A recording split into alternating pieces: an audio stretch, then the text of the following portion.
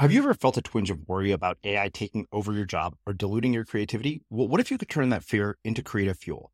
We've just published an amazing new ebook called The 4 Keys to Success in an AI World, and this is more than just a guide. It's a deep exploration into the human skills that AI can't touch, the skills that are essential for standing out and thriving, no matter how much technology evolves.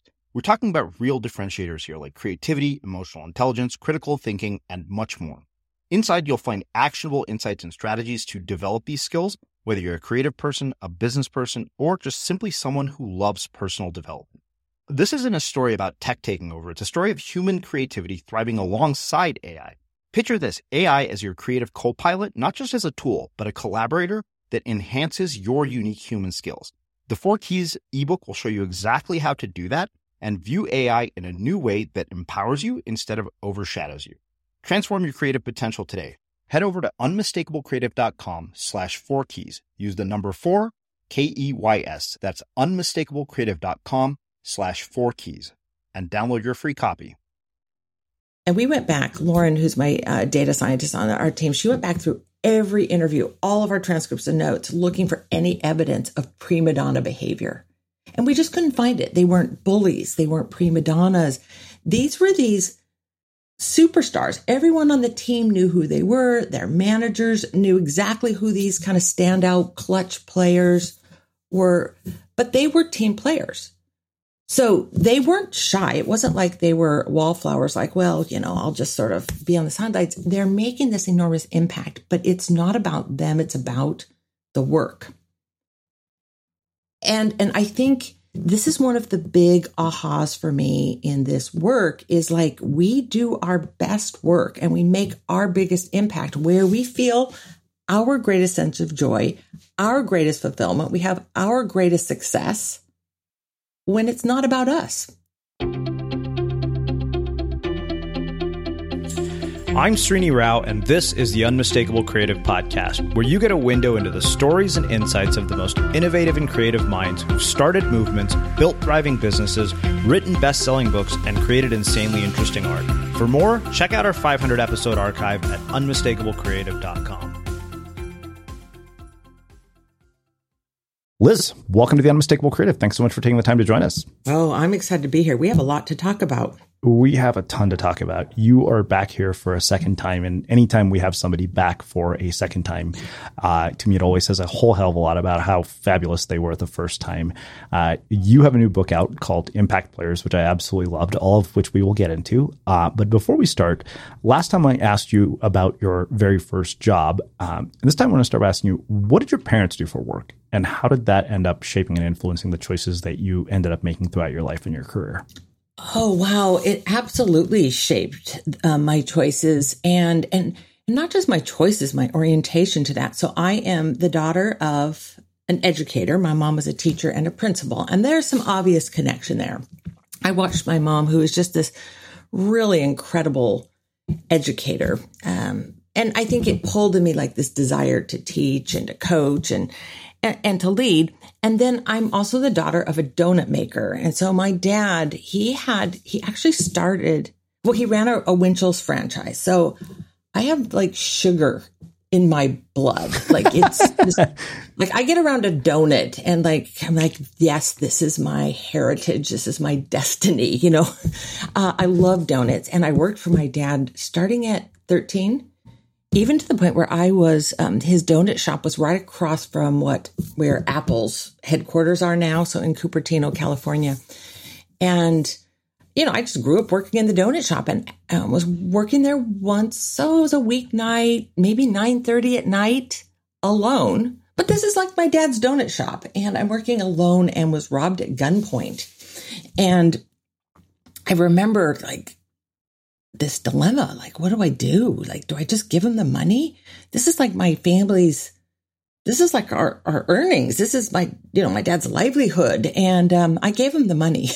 But I remember having to call my dad and saying, Dad, I think I made the right decision, but I feel so bad, like having let you down. But anyway, so like I'm the daughter of a donut maker. And, in other ways of looking at it, I'm kind of also the daughter of a multiplier mom and a diminisher dad. And my dad was grumpy and gruff. And I don't know if it was because he was making donuts in the middle of the night, 7 days a week, 365 days a year, or what it was, but he was kind of hard on people. And he was, he kind of vacillated between like bossy know-it-all, tell you what to do, tell you if, you didn't do it this way, you were going to be a failure in life.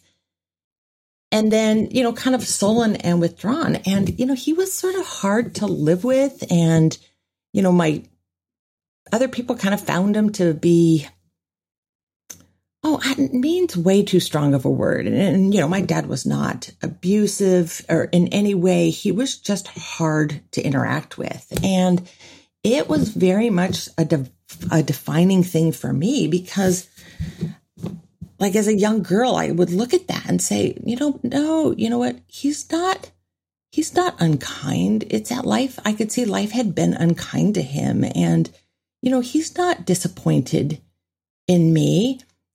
He's disappointed in life. And like these things that other people think might be hurtful, just sort of like aggressive things like, well, you're going to fail at that if, you don't do X, Y, Z.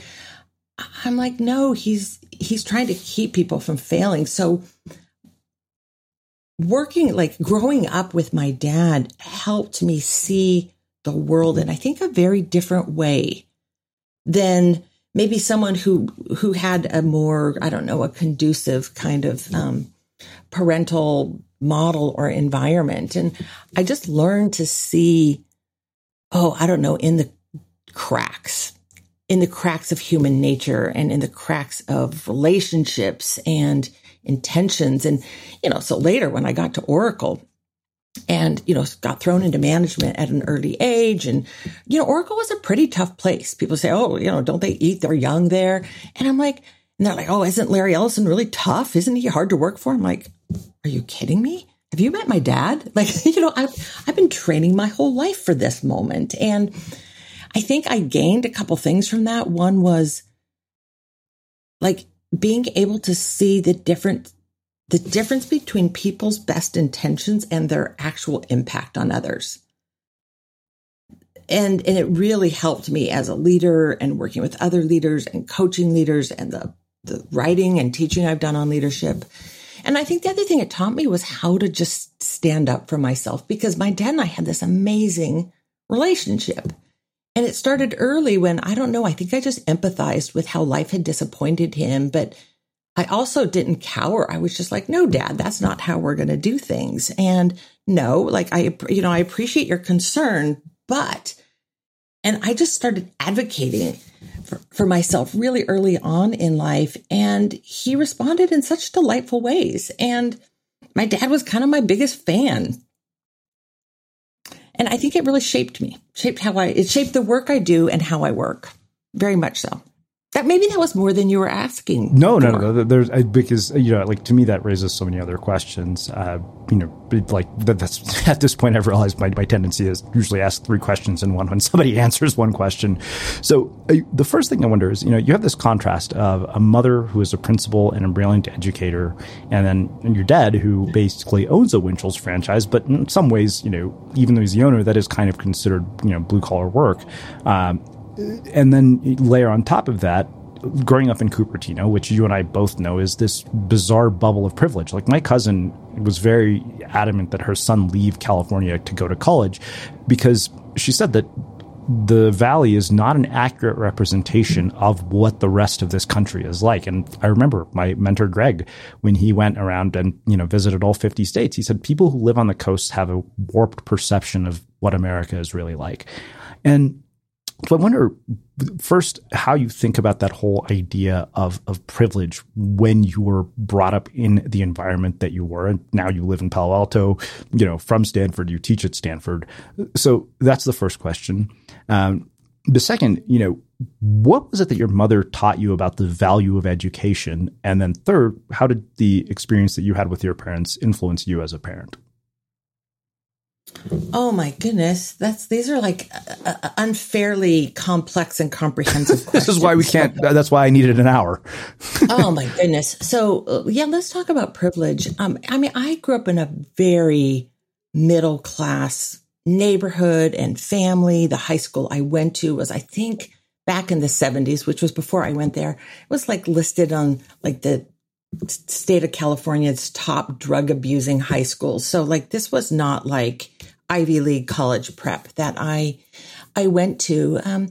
But you know, living in this Bay Area is like this land of rich opportunity. And I knew growing up, I lived in a weird place because my dad, after he had his stint, I don't know, more than a decade with running this donut franchise, he went into real estate and commercial real estate as a salesman. And he and I used to drive around and I would look at the names of buildings like Symantec or, Intel and like all of these names. I'm like, what is this language that this area speaks? Because everything was named out of these sort of cyber kind of tech names.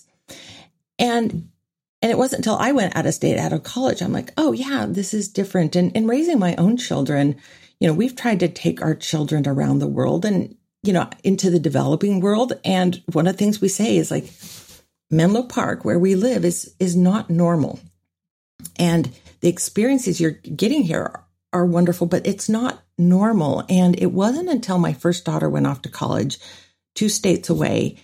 And she called, it was one of our calls, maybe a month or 2 into college. And she said, Mom, I just figured something out. I'm like, what's that? And she goes, Mom, I think she was still calling me Mommy at that point. Mommy, we're rich. And I just started to laugh because I don't know. In this area, we are not rich.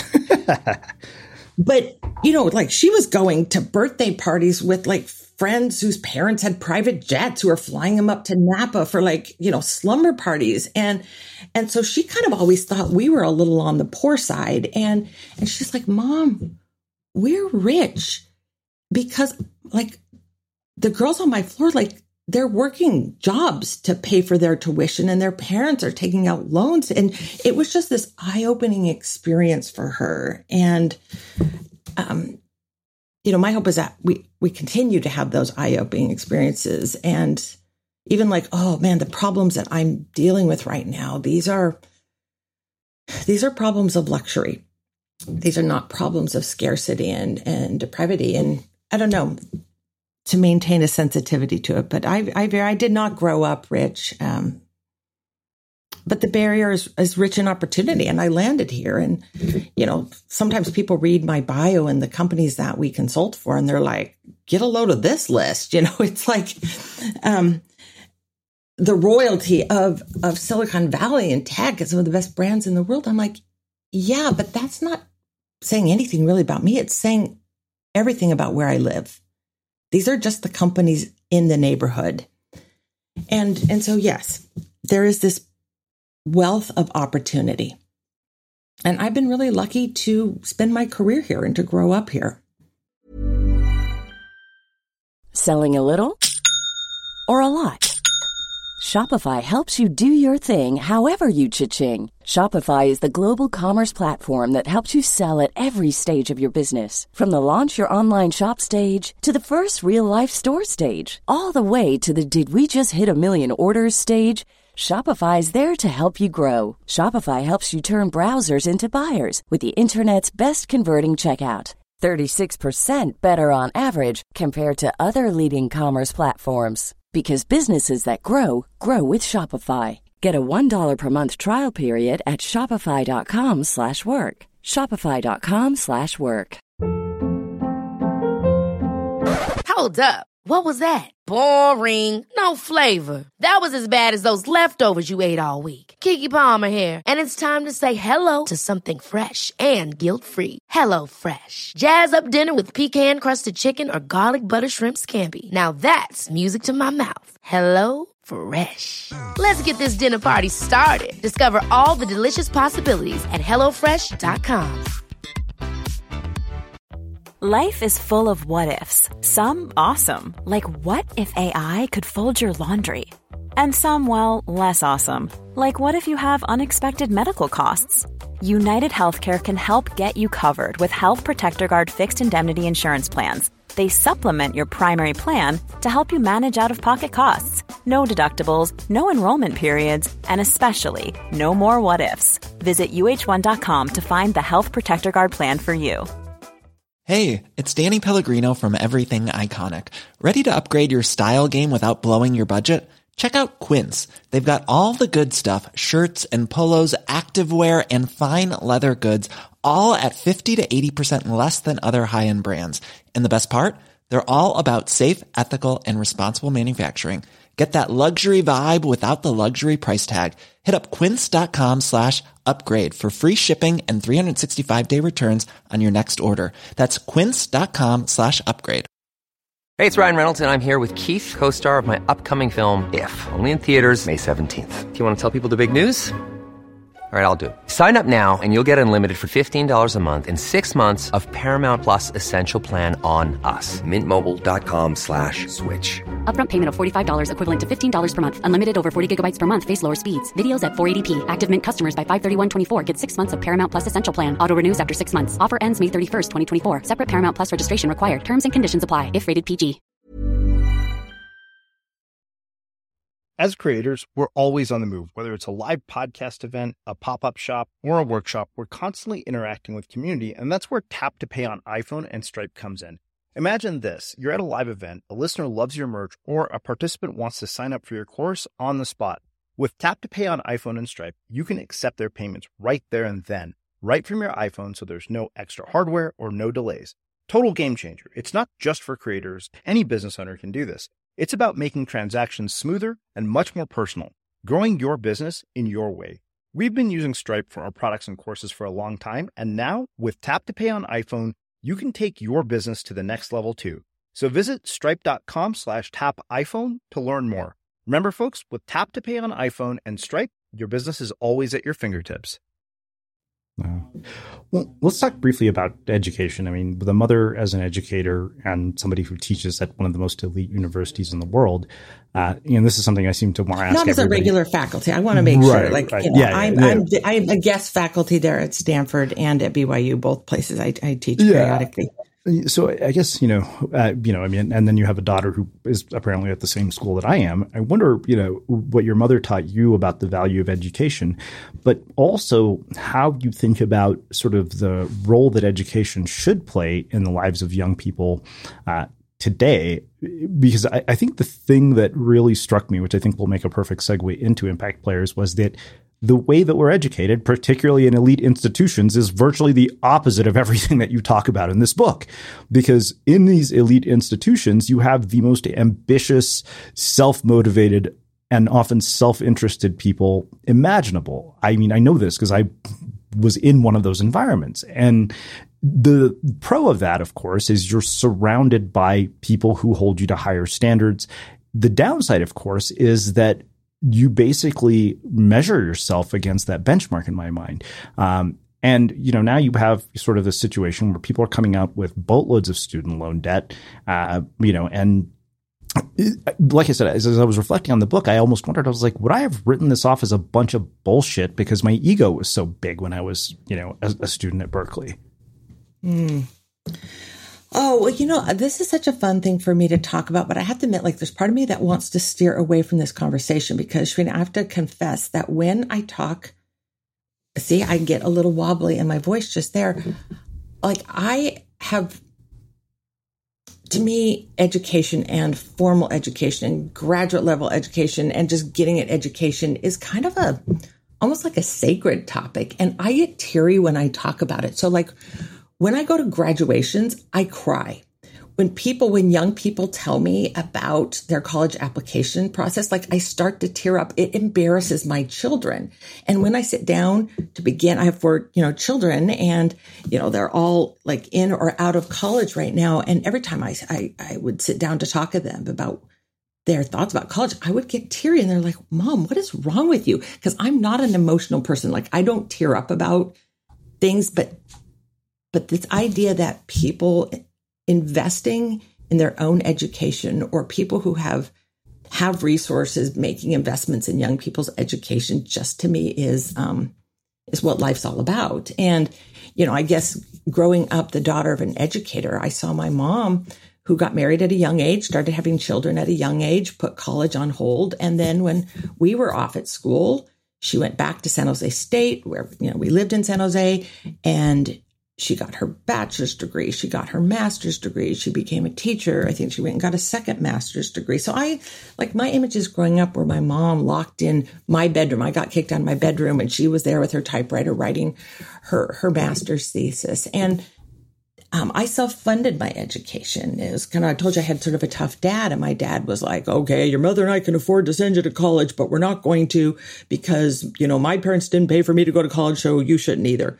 Now, I'm not sure that they really could have afforded that, but, I went to a private school, fortunately, with subsidized tuition and, funded 6 years of college 100% on my own.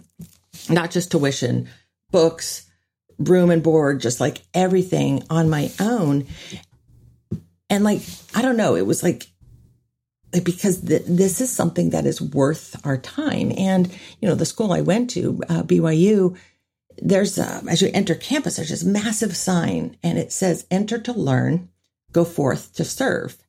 And I think it really is this orientation that I came out of school with, which is school is not, it's not a trade, grounds. If you have the privilege of going to college, it is a chance not to learn about things or to come out with skills and, maximize your starting salary. It's a chance for you to learn how to think. I can't really remember much of what I learned in college, but I remember professors who taught me how to think. And, all of the dear mentors that I've had, C.K. Prahalad at the University of Michigan, when he passed in 2010, I thought, I can't do any great thinking because CK, the most brilliant thinker I ever knew, has passed. And I'm like, he taught you how to think, how to question, how to unearth the assumptions that sit underneath our thoughts and our behaviors and how to look at your assumptions and evaluate that. And to me, this is the value of the education. And, I would always tell my kids, oh, Mom, I can't believe I have to learn all this stupid stuff. I'm never going to use trigonometry in my life.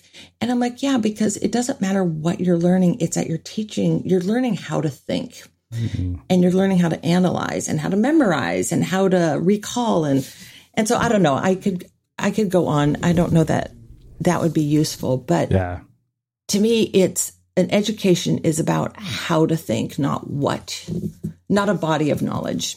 Yeah. Well, I think the reason that I thought, education would be a perfect sort of jump off point for impact players was it just kind of, when I looked at, how recruiting was done and how I acted at my first job and the things I valued at my first job, I thought to myself, nobody trains us at that age to become impact players. That's not how most of us are trained. So first question, what is it that prompted you to want to write this book as sort of the natural follow-up to the previous one? Well, this book is really, let me back up. So my very first book was called Multipliers, and it was about leaders who bring out the best in others, leaders who use our intelligence in a way that other people can be really intelligent. And, it came out of my experience coming out of college, joining Oracle, where they hired from all the Ivy League schools, all the top tech schools, MIT, Caltech, Georgia Tech, Berkeley, all these amazing schools. So I found myself, and they hired for achievement, intelligence, and then the third thing was personality, nice. So they wanted smart, driven, nice people. And, having worked there 17 years, they got smart and driven down almost all the time. The nice was a little bit questionable. If they compromised on one, I know which one they compromised on, particularly in the early days at Oracle. And I found myself working around all these brilliant people. And I didn't have a sense of imposter syndrome, gee, I don't belong here. It was more man, am I lucky to work here? Look at all these smart people. But then I'm seeing a bunch of leaders who don't know what they're doing. They're so smart themselves that they don't need the intelligence of the people on their team. They don't see it, or maybe they're threatened by it. And I ended up calling them diminishing leaders. So that book was about leaders who either diminish the intelligence and contribution of people around them, or multiply or magnify that. And so it was all around, how do you create a team or an environment where smart people can be really smart? And I started to see, like, when we get to show up at work and use all of our talent and be big, play big ideas, and to make an impact and do work that matters, like, it's exhilarating. It's thrilling. And work doesn't feel like work. I mean, you can even put in a ton of hours and it doesn't feel that way because you're making a difference. Like, and I've learned this studying leadership, that people all around the world, and man, Trini, this crosses continents, it crosses industries, is that people want to contribute fully. Like, I can't find people who like the lazy route. Like, I've encountered lots of people who have learned it and do it as a coping mechanism, but no one who likes it and wants it. Like, we want to contribute fully. So this book, Impact Players, is looking at the contributor side of that proposition. Like, and it, like, probably the moment that it came into clarity for me was I was teaching this workshop up at Salesforce, and I don't know, midway through it, one of the engineering managers, he like raises his hand. He's got something to say. He's like, yeah, I get it. Like, I want to be a multiplier leader. Like, I understand I need to like bring the right mindsets and practices in leading my team, but like, you can't multiply zero. I'm like, what? You can't multiply zero? What does that mean? And I'm like trying to figure out, like, what's his assumption underneath that comment? Is he assuming that the people on his team are a bunch of zeros? Like, yeah, I got dummies. Like, this is great if you're, managing a team of like brilliant people, but I got nothing over here. And it's not what he meant when he explained it. It was, I need to bring the right assumptions and practices, but so do the people who work for me. Like, here I'm out there teaching leaders how to ask good questions and let other people find answers. Well, what happens when the leader asks good questions, but other people are like, I don't got anything for you. And so what I'm trying to do is answer this question. How do we create environments where people can bring all of their intelligence and creativity and energy and talent and do work that matters and do work that is impactful? And so this is looking at what the contributors, they're part of this, and what the people who are having inordinately high impact are doing differently than everyone else, and how much of this is learnable, and can we all kind of think and operate like what I call an impact player. I want to tell you about a new podcast.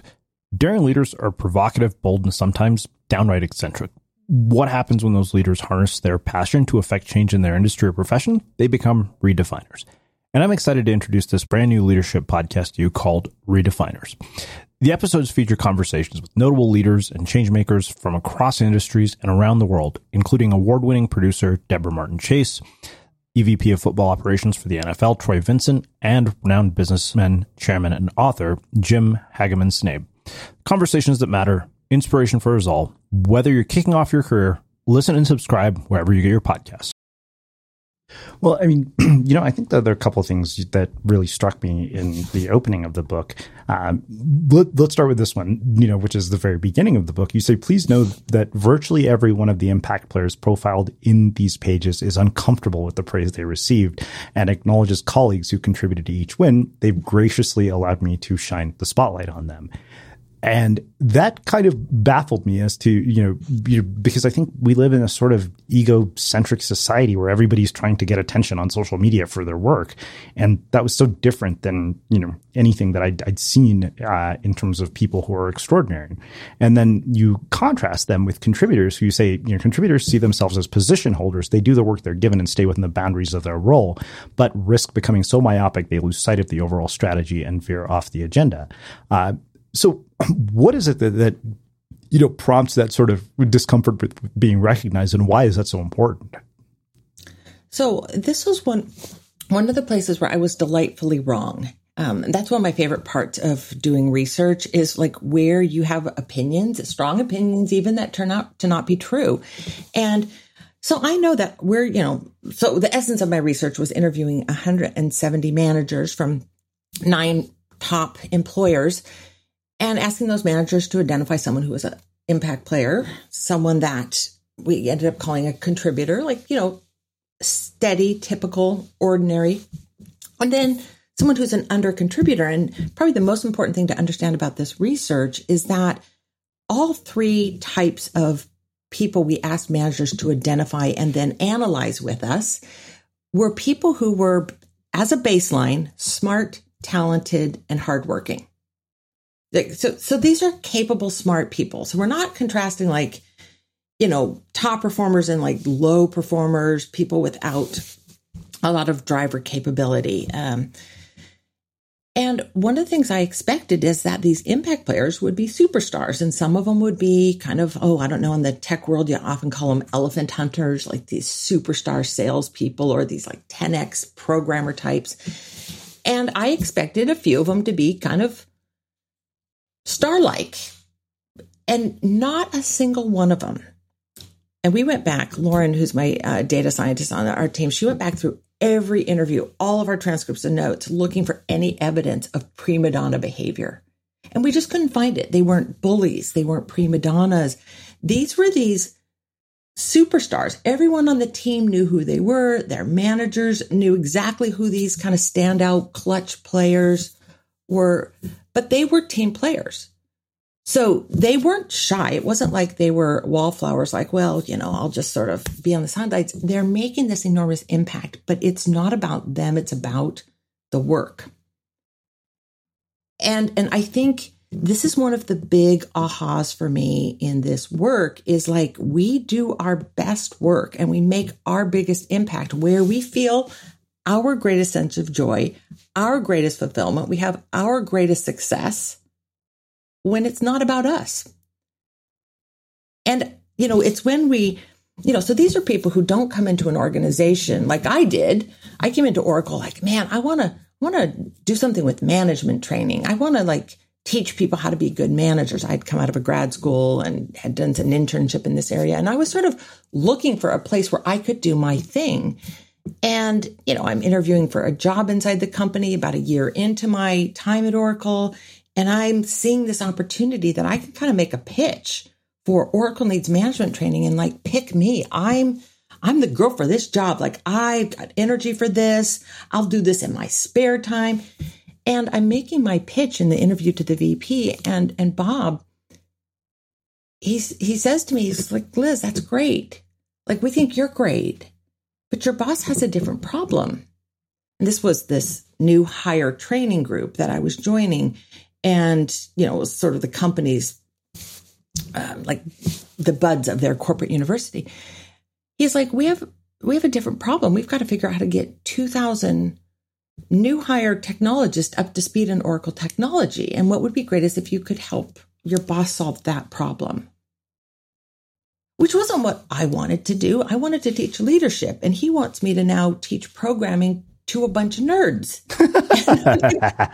Not my gig, not my thing, and you don't see me and my passion. And Bob probably doesn't even remember saying it necessarily because it was polite. He was just saying let me put a spotlight on the problem. And then I was just mature enough to understand that what he was saying to me were sort of 2 things. Number 1, this is what's important. And number 2, Liz, hey, how about you make yourself useful instead of making yourself important? And I was like, ooh, that's not what I want to do. It's not the job I want, but it is clearly the job that needs to be done. So I will do this, not because I want to, but because I do want to do important work. And even if it's not the work I want to do, I want to make a difference. And if this is what matters, I'm going to work on what matters. And it is this orientation we see in these impact players is they bring incredible talent and drive and passion to their work, but they work on what matters to the people they work for, whether it's a client, a boss, a stakeholder, a team. and there's like a subordination in it, but in not subordinating as in, yes, ma'am, anything you say, but when they are willing to serve where they're needed, they become valuable and influential and impactful. And it's not like they live their whole career sort of just doing what is deemed important to others. They start to build influence, and they get to now have a say in the agenda. Like, oh, well, here's what I think we need to do. And their voice is heard bigger and louder. And they're soon setting the agenda. So it's not like, hey, let people run all over you. Stay in the background. It's just work where there's momentum and heat. Hey, it's Danny Pellegrino from Everything Iconic. Ready to upgrade your style game without blowing your budget? Check out Quince. They've got all the good stuff, shirts and polos, activewear, and fine leather goods, all at 50 to 80% less than other high-end brands. And the best part? They're all about safe, ethical, and responsible manufacturing. Get that luxury vibe without the luxury price tag. Hit up quince.com/upgrade for free shipping and 365-day returns on your next order. That's quince.com/upgrade. Many of us have those stubborn pounds that seem impossible to lose, no matter how good we eat or how hard we work out. My solution is PlushCare. PlushCare is a leading telehealth provider with doctors who are there for you day and night to partner with you in your weight loss journey. They can prescribe FDA-approved weight loss medications like Wegovy and Zepbound for those who qualify. Plus, they accept most insurance plans. To get started, visit plushcare.com/weightloss. That's plushcare.com/weightloss. Ever catch yourself eating the same flavorless dinner 3 days in a row? Dreaming of something better? Well, HelloFresh is your guilt-free dream come true, baby. It's me, Keke Palmer. Let's wake up those taste buds with hot, juicy pecan-crusted chicken or garlic butter shrimp scampi. Hello Fresh. Stop dreaming of all the delicious possibilities and dig in at HelloFresh.com. Let's get this dinner party started.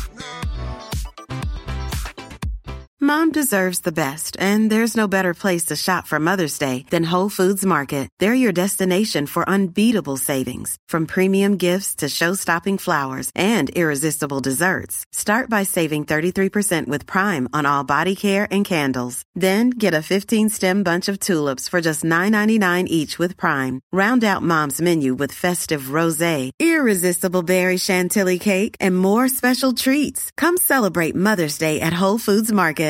A lot can happen in the next 3 years. Like a chatbot may be your new best friend. But what won't change? Needing health insurance. United Healthcare Tri-Term Medical Plans are available for these changing times. Underwritten by Golden Rule Insurance Company, they offer budget-friendly, flexible coverage for people who are in between jobs or missed open enrollment. The plans last nearly 3 years in some states, with access to a nationwide network of doctors and hospitals. So for whatever tomorrow brings, United Healthcare Tri-Term Medical Plans may be for you. Learn more at uh1.com. As creators, we're always on the move. Whether it's a live podcast event, a pop-up shop, or a workshop, we're constantly interacting with community, and that's where Tap to Pay on iPhone and Stripe comes in. Imagine this. You're at a live event, a listener loves your merch, or a participant wants to sign up for your course on the spot. With Tap to Pay on iPhone and Stripe, you can accept their payments right there and then, right from your iPhone, so there's no extra hardware or no delays. Total game changer. It's not just for creators. Any business owner can do this. It's about making transactions smoother and much more personal, growing your business in your way. We've been using Stripe for our products and courses for a long time, and now with Tap to Pay on iPhone, you can take your business to the next level too. So visit stripe.com/tapiphone to learn more. Remember, folks, with Tap to Pay on iPhone and Stripe, your business is always at your fingertips.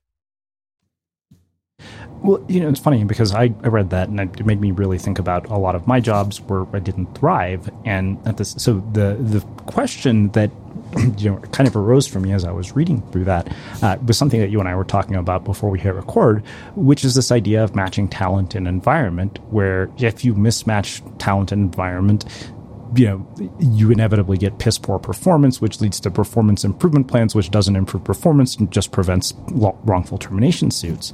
So I now that I'm running a company as a CEO, I completely agree with what you're saying. And at the same time, one of the things I wonder is how does that play a role when you put somebody in the wrong job? Does that even come into consideration?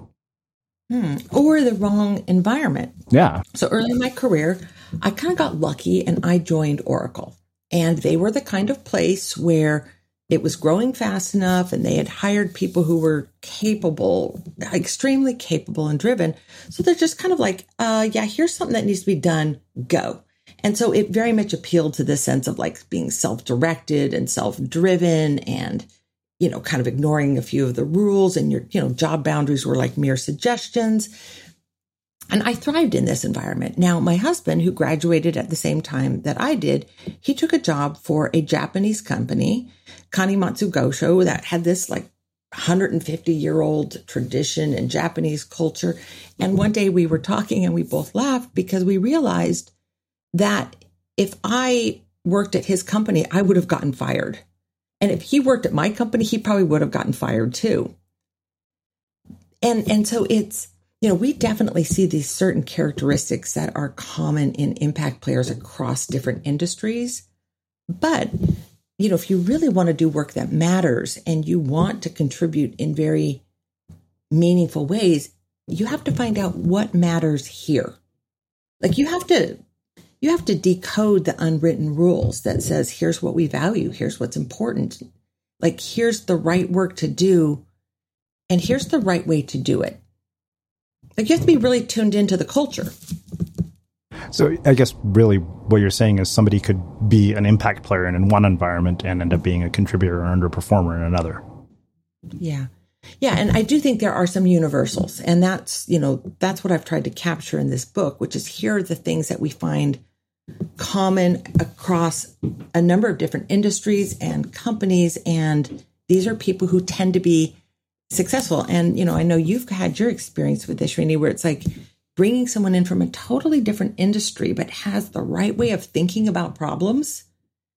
And they can be transplanted and dropped in a very different environment and still be one of these impact players. Yeah. Like I said, we hired a civil engineer to be our community manager. And I told her, I was like, if you can build a bridge, you can build a community.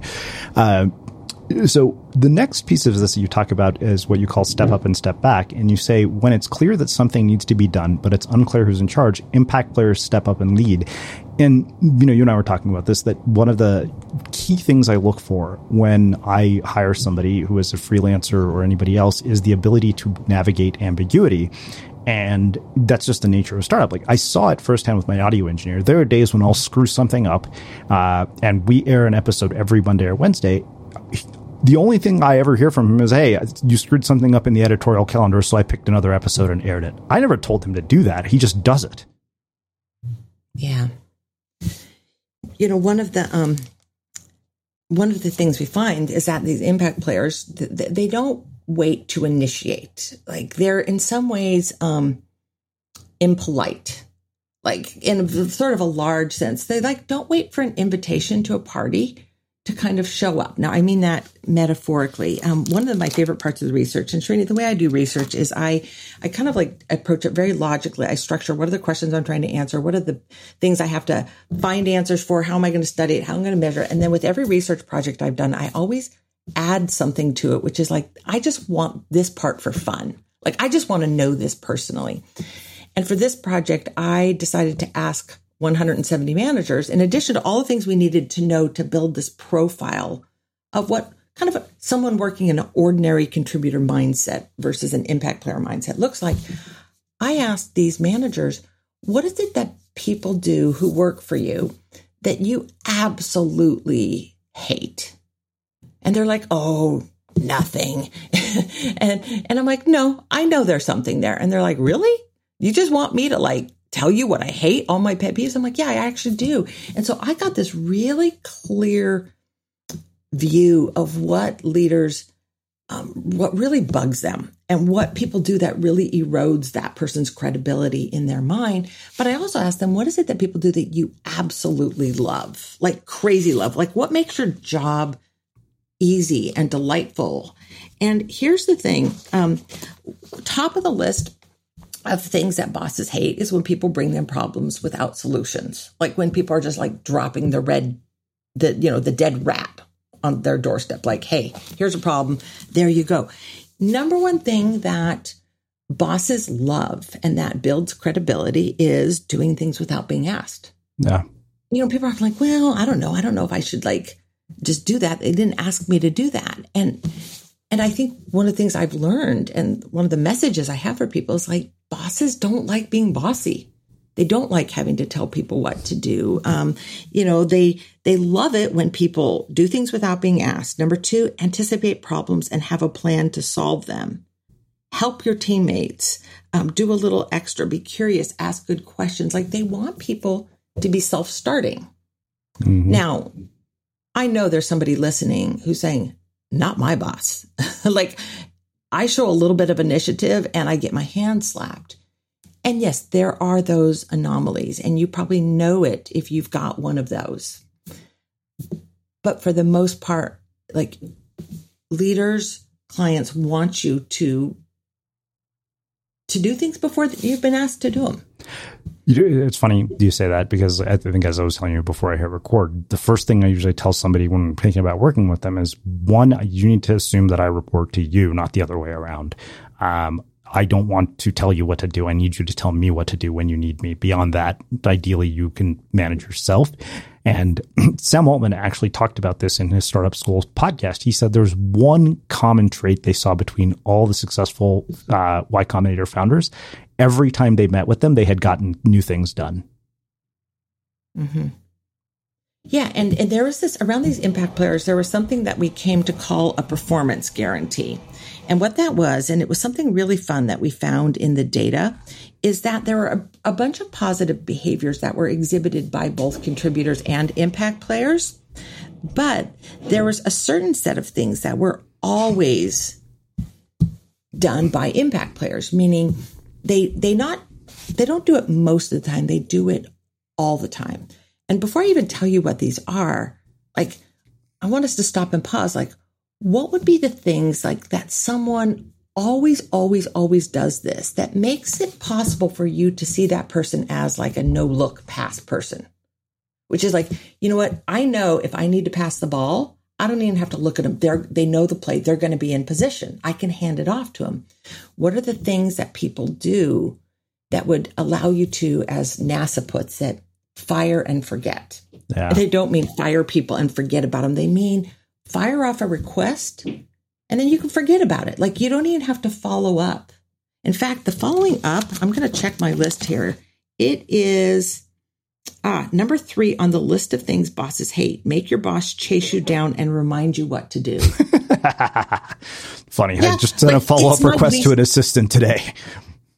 Oh, and if it were me, if we were making this list, if it were my personal list, that would be top of the list, which is I don't want to have to ask you about it later. Like if we agreed it needed to be done on Thursday, like I don't want to have to ask you where it is Wednesday night. It's like I want to be able to fire off a request and I have people like that I work with. I know if I ask them to do this, it is as good as done.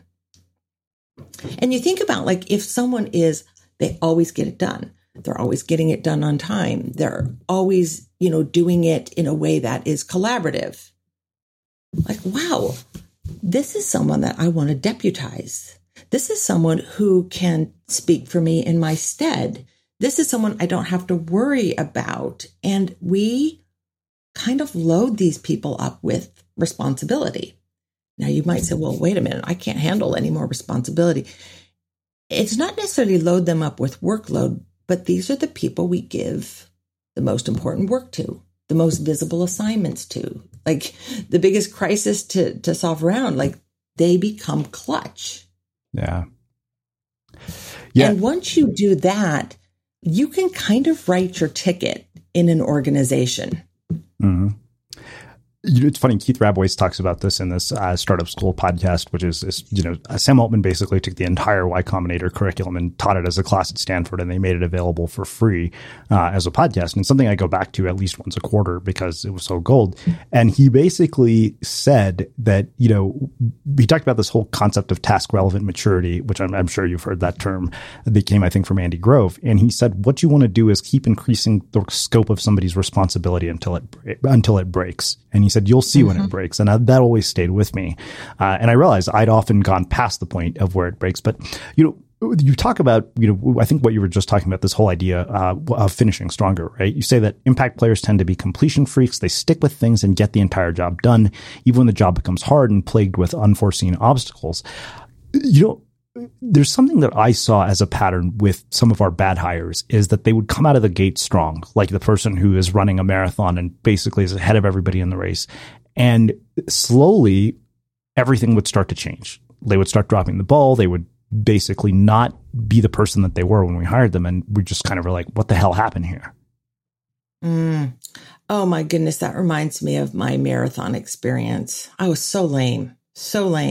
Like I trained and I get out there in the race conditions and I know the pace I'm supposed to maintain, but I'm like feeling good. And I like pick up an extra like minute, like I reduced my mile time by a minute. I'm like doing great. And then I hit about mile 20. And I kind of fall apart. And I ended up, I finished the race and it was only 10 minutes over my estimated time, but I didn't finish strong. And it's because I started out strong, but I hadn't paced myself and I hadn't thought about, okay, what do I do when I'm in hypothermia conditions? And it is very much the mentality of these impact players is like they are thinking about the whole race. And, I kind of have a mascot for each one of these 5 differences that distinguish impact players from contributors. And the mascot for this one is the husky Malamute dog. And, I ended up doing a little bit of research on this breed of dogs. And, these are the dogs they use for the sled races, the Iditarod, et cetera, these athlete kind of dogs. And they can finish a multi-day race with the same vitals that they started it with. In fact, the sled teams that win a race are often teams that have just finished a multi-day endurance race because they're finishing not exhausted. They're finishing as strong, if not stronger than when they started. And, so it's this mentality of like, okay, if I'm going to be a finisher, I've got to anticipate things that I can't possibly anticipate. And so like, what would allow me to make sure that I finish not weakened and exhausted and burnt out, but I finish with maybe even a better result than it was expected. Maybe I finish with a team win. Maybe I finish with my reputation even stronger. And it forces them to do a lot of upfront planning. It forces them to do some fun negotiating for the resources that they're going to need down the road. Yeah. So the other 2 that you brought up were ask and adjust and make work light. And what you say is that impact players tend to adapt to changing conditions faster than their peers because they interpret new rules and new target as opportunities for learning and growth. And, I think I see this firsthand running a startup effectively that our world is such that, planning beyond 90 days doesn't make any sense. And even in that 90 days, things are inevitably going to change. Right. So, how is it that these people do so well in terms of, adapting? Well, my mascot for this one is the chameleon. That, they are moving into a new environment and they're changing themselves as they go. Now, saying that impact players are good learners, like they take feedback and they learn and they adjust and they see opportunities for growth, like that's cute. But like, there's some subtlety in here that I think is really, really important. The first is that they are they're not reacting to feedback positively when they get it. They're seeking feedback. And it's as if it's like they start the workday with the assumption that, while I was sleeping, in the 8 hours that I just was sleeping, like the world shifted, something changed. And if I just keep doing what I've been doing, I'm going to be off target. So the contributor mentality is like lock onto target, stay on target, keep doing what you're doing and look for validation that you're doing it right. And unless someone throws a brick at you, you're doing well. Yeah. And, often in this mode, someone does have to throw a brick at you like, Liz, like I have feedback for you, like sit down and listen. So in the impact player mindset, you're like, you know what? No one needs to throw a brick at me because I'm going to wake up assuming that like overnight, so to speak, I've gotten off track, that things have shifted. And so I'm saying like, what do I need to do differently? When you're submitting a piece of work, it's not like, hey, what went well? It's what do I do differently? What do I need to change? So it's this assumption that you're off target rather than you're on target. Kind of like when a violinist is tuning his instrument. Like I have to admit, when I was a kid and perhaps maybe like well into adulthood, I couldn't quite figure out why the violinists always played bad music before they played good music in a performance. Like, Sheeny, did you figure this out way before I did? Yeah, I mean, I was a musician, so like I played the tuba for almost 13 years. So yeah, I knew that. Yeah. Okay, well, I got kicked out of piano lessons because my teacher said, and I quote, Elizabeth is an incorrigible child.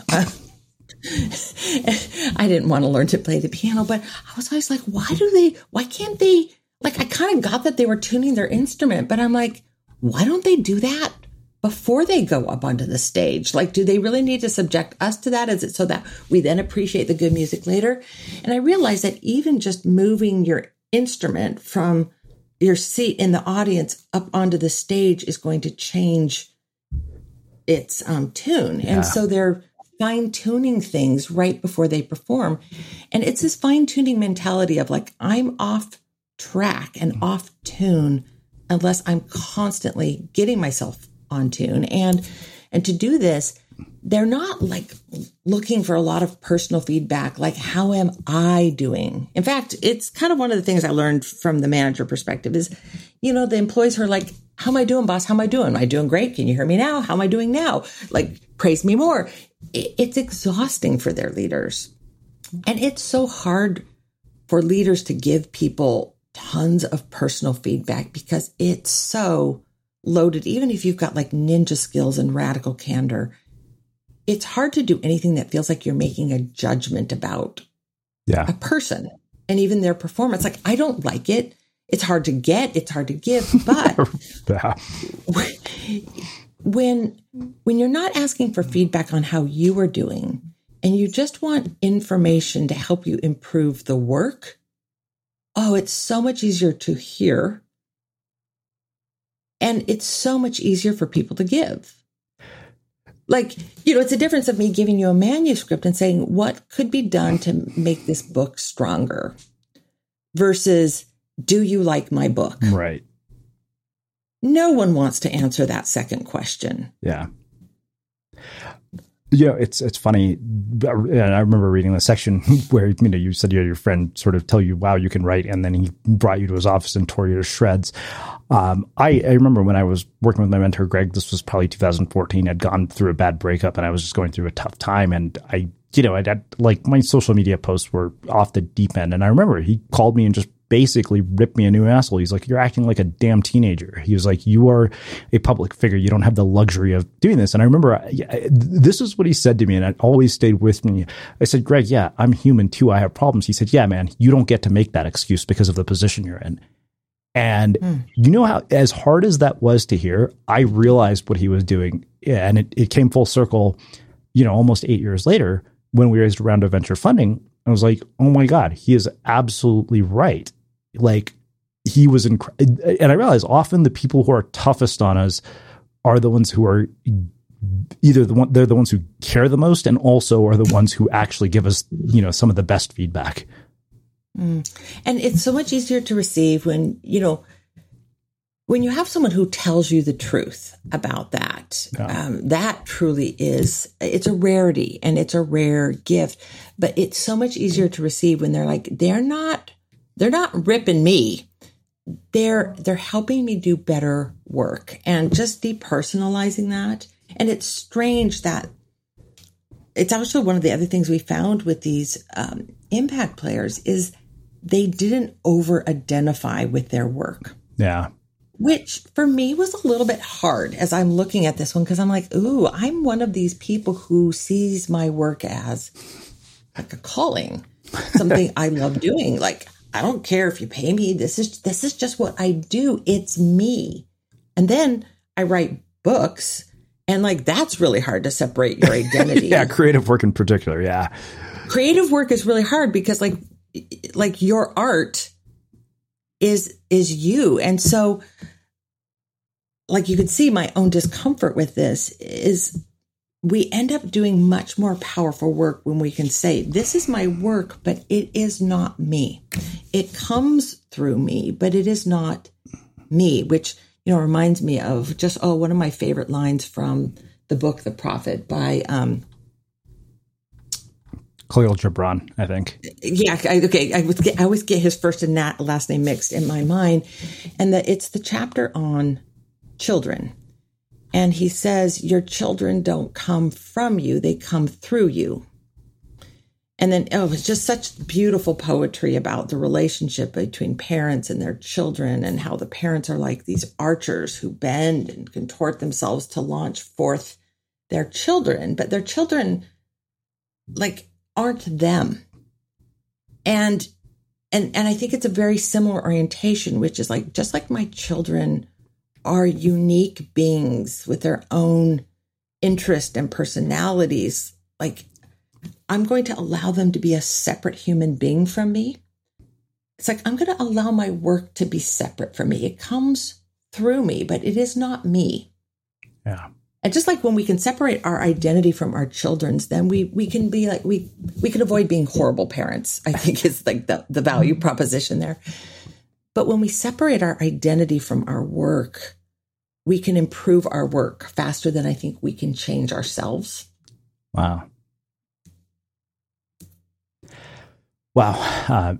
So I have just sort of one. It's hard for a creative to hear. Yeah, no, that is incredibly difficult for creative people to hear. I know this because I actually tried to coach writers for a bit, and I realized I had learned how to give feedback from a woman who didn't sugarcoat feedback.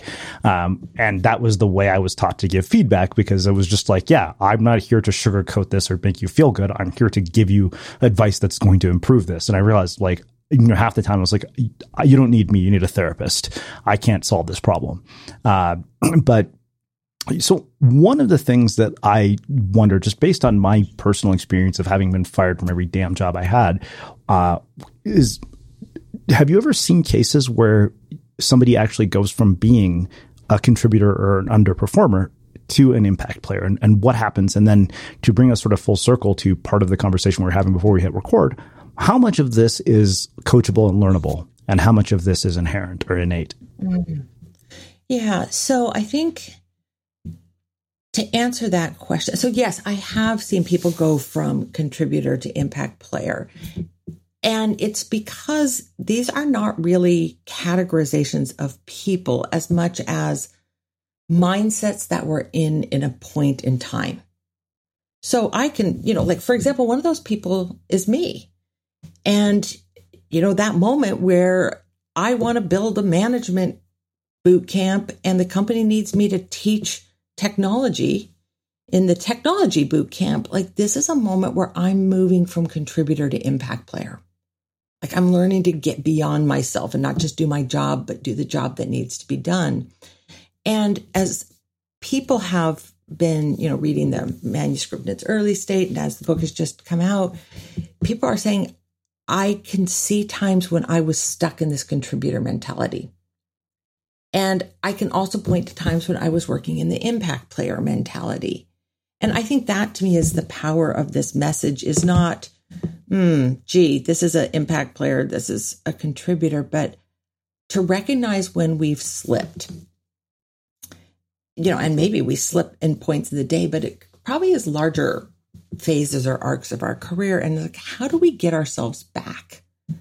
But, if you've been in that impact player state before, getting yourself back is not that hard. It's like, well, how was I approaching things? What was I assuming? What was my orientation to work? Like, it might just be regaining some humility. If it's something that someone has struggled to do, then we need to look at, like, what are the kinds of skills and capabilities they need to build. And then that begs the larger question of how much of this is really learnable. And towards the end of the writing process, I realized there was an additional piece of research we needed to do, because not all of the mindsets and behaviors felt really learnable. We talked with each one of these impact players, like, where did you learn this? And a lot of it came from like, kind of learned it at my mother's knee, or I learned it early in life, or, like for me, I learned it from my father, which is like, well, I can either just sort of do what my dad tells me to do, or I can think through situations and decide what I think should be done. And I can make my case for why I should do things differently. And I got positive reinforcement for that. Like, okay, yeah, like, young Elizabeth, you made a good case. And some people don't learn those things early on. There are some things. There's a little chart in the book. It's one of my favorites. It's towards the end. I don't know what page it's on. It'd take me a bit to flip through and find it. It's towards the end. It's in the chapter on Build a High Impact Team. And it takes all of the mindsets and behaviors and stratifies them from the things that seem to be the least coachable and the things that are the most coachable. And simply put, if you want to build a high impact team, or you want a lot of impact players on your team, you want to hire for the things that are the least coachable. And you want to then spend your training dollar or your mentoring investment or your coaching investment on the things that it can be easily learned, like, some proactivity. Learning to do things before being asked is a fairly learnable thing to do. In some ways, it's just giving people permission. Like, hey, you know what? Even if you do it wrong, I might I remember having to say this to someone who worked for me at Oracle. I'm like, you know what? I want you to just take action and keep moving. If you take action and you do it wrong, I want to promise you, like some managers would say, I'm going to promise you I won't be upset. I'm like, I'm going to promise you that I will be upset, but I will be upset and I might throw a temper tantrum. It'll be like for 5 minutes. I might be like, oh, you did that, blah, blah, blah. And then I will get over myself and I will thank you for having done this. Because I know I'm going to have this inclination. So sometimes it's simply giving people permission to like take charge.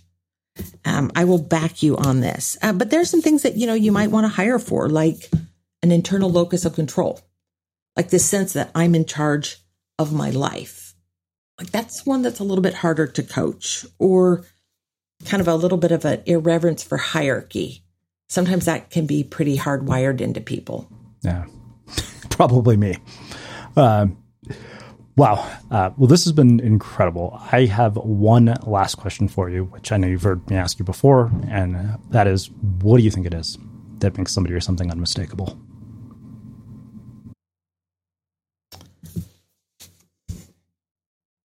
Well, when we do things that only we can do, I think we do our most brilliant work. Like where we really have a unique point of view, where there's like truly an N of one. It's unmistakable. Amazing. Well, I can't thank you enough for taking the time to join us and sharing your insights and wisdom with our listeners. Where can people find out more about you, your work, and the new book and everything else you're up to? Oh, I think I'm fairly easy to find. Our organization, thewisemangroup.com, and it's not wisemangroup.com. That is an interior design firm in San Francisco, which I guarantee you has a more beautiful website than ours. But we are the Wiseman Group.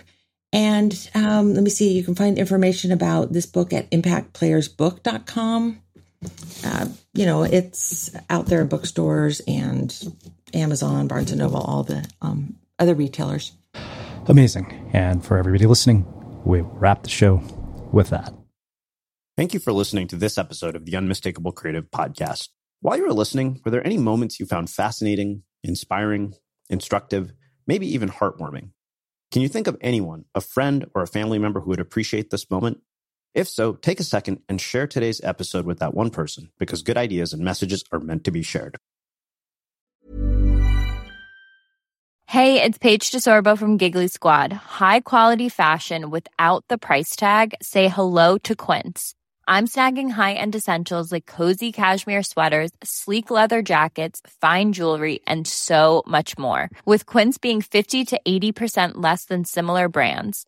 And they partner with factories that prioritize safe, ethical, and responsible manufacturing. I love that. Luxury quality within reach. Go to quince.com/style to get free shipping and 365-day returns on your next order.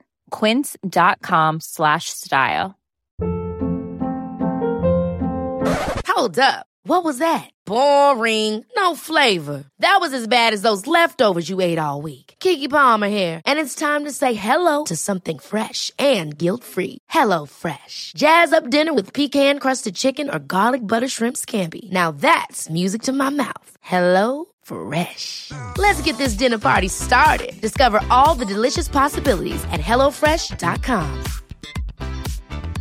Mom deserves the best, and there's no better place to shop for Mother's Day than Whole Foods Market. They're your destination for unbeatable savings, from premium gifts to show-stopping flowers and irresistible desserts. Start by saving 33% with Prime on all body care and candles. Then get a 15-stem bunch of tulips for just $9.99 each with Prime. Round out Mom's menu with festive rosé, irresistible berry chantilly cake, and more special treats. Come celebrate Mother's Day at Whole Foods Market. Even when we're on a budget, we still deserve nice things. Quince is a place to scoop up stunning high-end goods for 50 to 80% less than similar brands. They have buttery soft cashmere sweaters starting at $50, luxurious Italian leather bags, and so much more. Plus, Quince only works with factories that use safe, ethical, and responsible manufacturing. Get the high-end goods you'll love without the high price tag with Quince. Go to quince.com/style for free shipping and 365-day returns. Imagine the softest sheets you've ever felt. Now imagine them getting even softer over time. That's what you'll feel with Boll & Branch's organic cotton sheets. In a recent customer survey, 96% replied that Boll & Branch sheets get softer with every wash. Start getting your best night's sleep in these sheets that get softer and softer for years to come. Try their sheets with a 30-night guarantee. Plus, get 15% off your first order at bollandbranch.com. Code BUTTERY. Exclusions apply. See site for details. When you make decisions for your company, you look for the no-brainers. And if you have a lot of mailing to do, Stamps.com is the ultimate no-brainer. It streamlines your processes to make your business more efficient, which makes you less busy. Mail checks, invoices, legal documents, and everything you need to keep your business running with Stamps.com.